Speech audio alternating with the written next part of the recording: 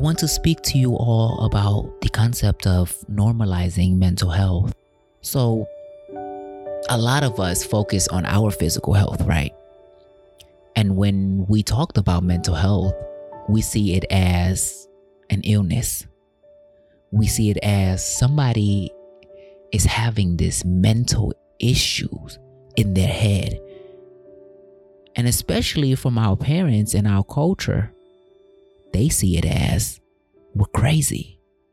And that is not true. And you know what? Today's the day for all of us to normalize mental health and to put our mental health the number one priority.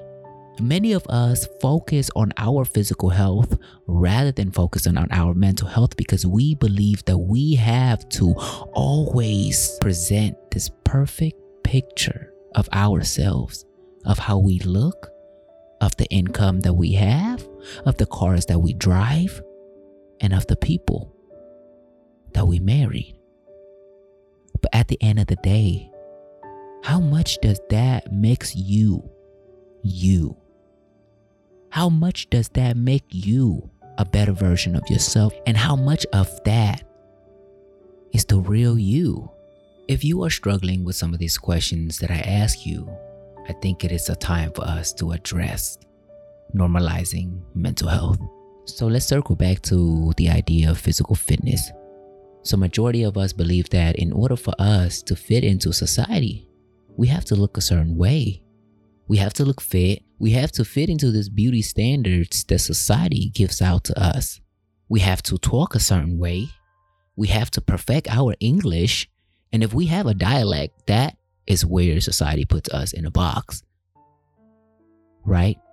And a lot of us immigrants, matter of fact, children that comes from immigrant family or children that comes from a family that speaks multiple languages struggle with this image. A lot of us grew up with this ideology behind our heads that we have to perfect this English of ours so that we won't feel like we're not fitting in. And matter of fact, what is fitting in anyways? You know, a lot of us fit out. So the idea of fitting out will be addressed in another episode. So with this idea of perpetuate foreigner, it sticks inside majority of our heads growing up, feeling that we do not belong in this country. And not only that, when we go to school, we get all of these pressure from not only our teachers, but also our peers. We have to learn how to fit in with our peers, right? So we have to find these groups that supposedly we belong to so that we can excel well in school. You know, we have to carry this image that upholds our pride to show who we are as a person so that we can fit in with other people. And once we get home, we get all of these pressure from our parents of needing to be better at our English, of needing to be better academically, and of needing to always fight to go to college. And that right there contributes a lot in our mental health. And this is not being talked about in school or in our society nowadays. I mean, let me reverse on that. I think because of the pandemic, you know, a lot of people started to learn to get in tune with themselves, and a lot of people started to learn to seek help when it is needed. But before that, let's just reassess that.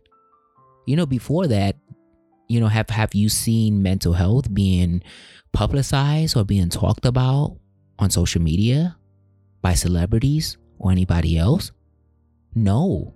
So because of the pandemic, it has helped us, all of us as human beings, to understand and to value our feelings and our emotions.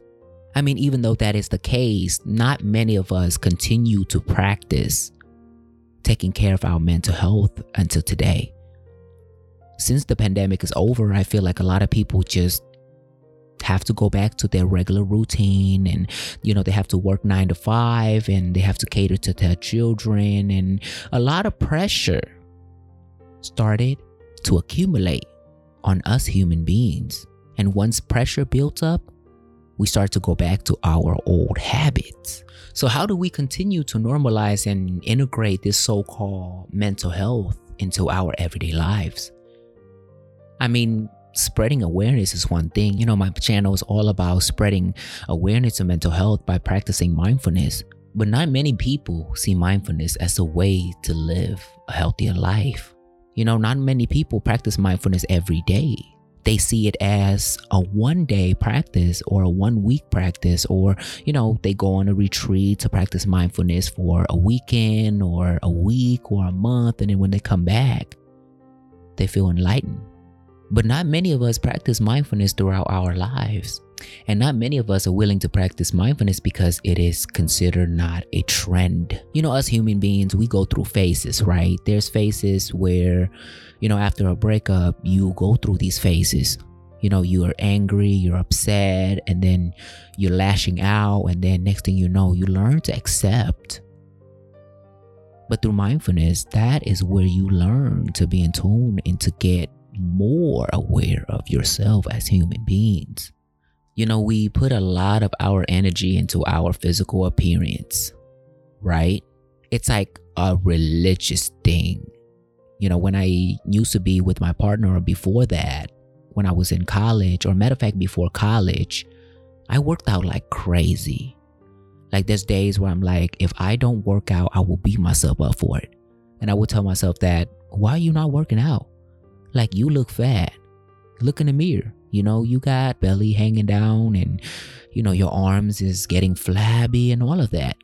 And all of that is actually an illusions that you create in your head. And the more you tell yourself those negativities, the more it'll take over you, and the more it becomes true inside your head.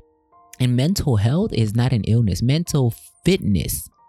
You know, I really want our society to reframe this word mental health, you know, to change it into mental fitness.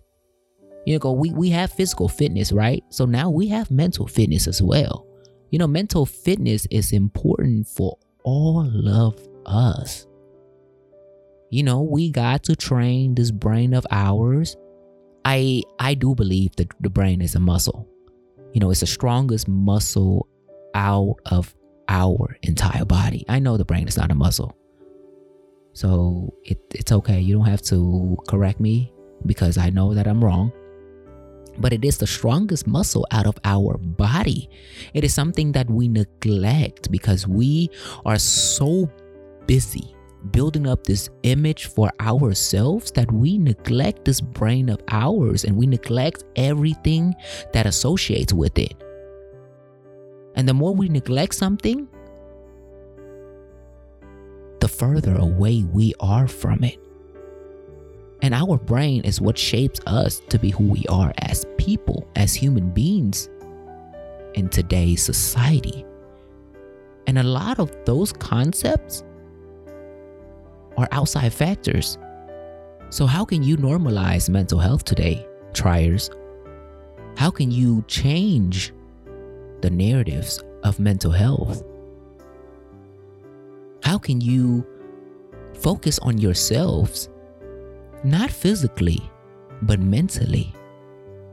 And how can you reach out to other people who are in need of support of their mental fitness? Because we as human beings, we live together, we care together, and we strive together, collaboratively. So don't forget where you came from. Don't forget the fact that this society has built us into a machine that we have to function every day and forget about ourselves. We got to start tuning in with ourselves, to check in with ourselves each day, so that we can get closer to the real version of ourselves.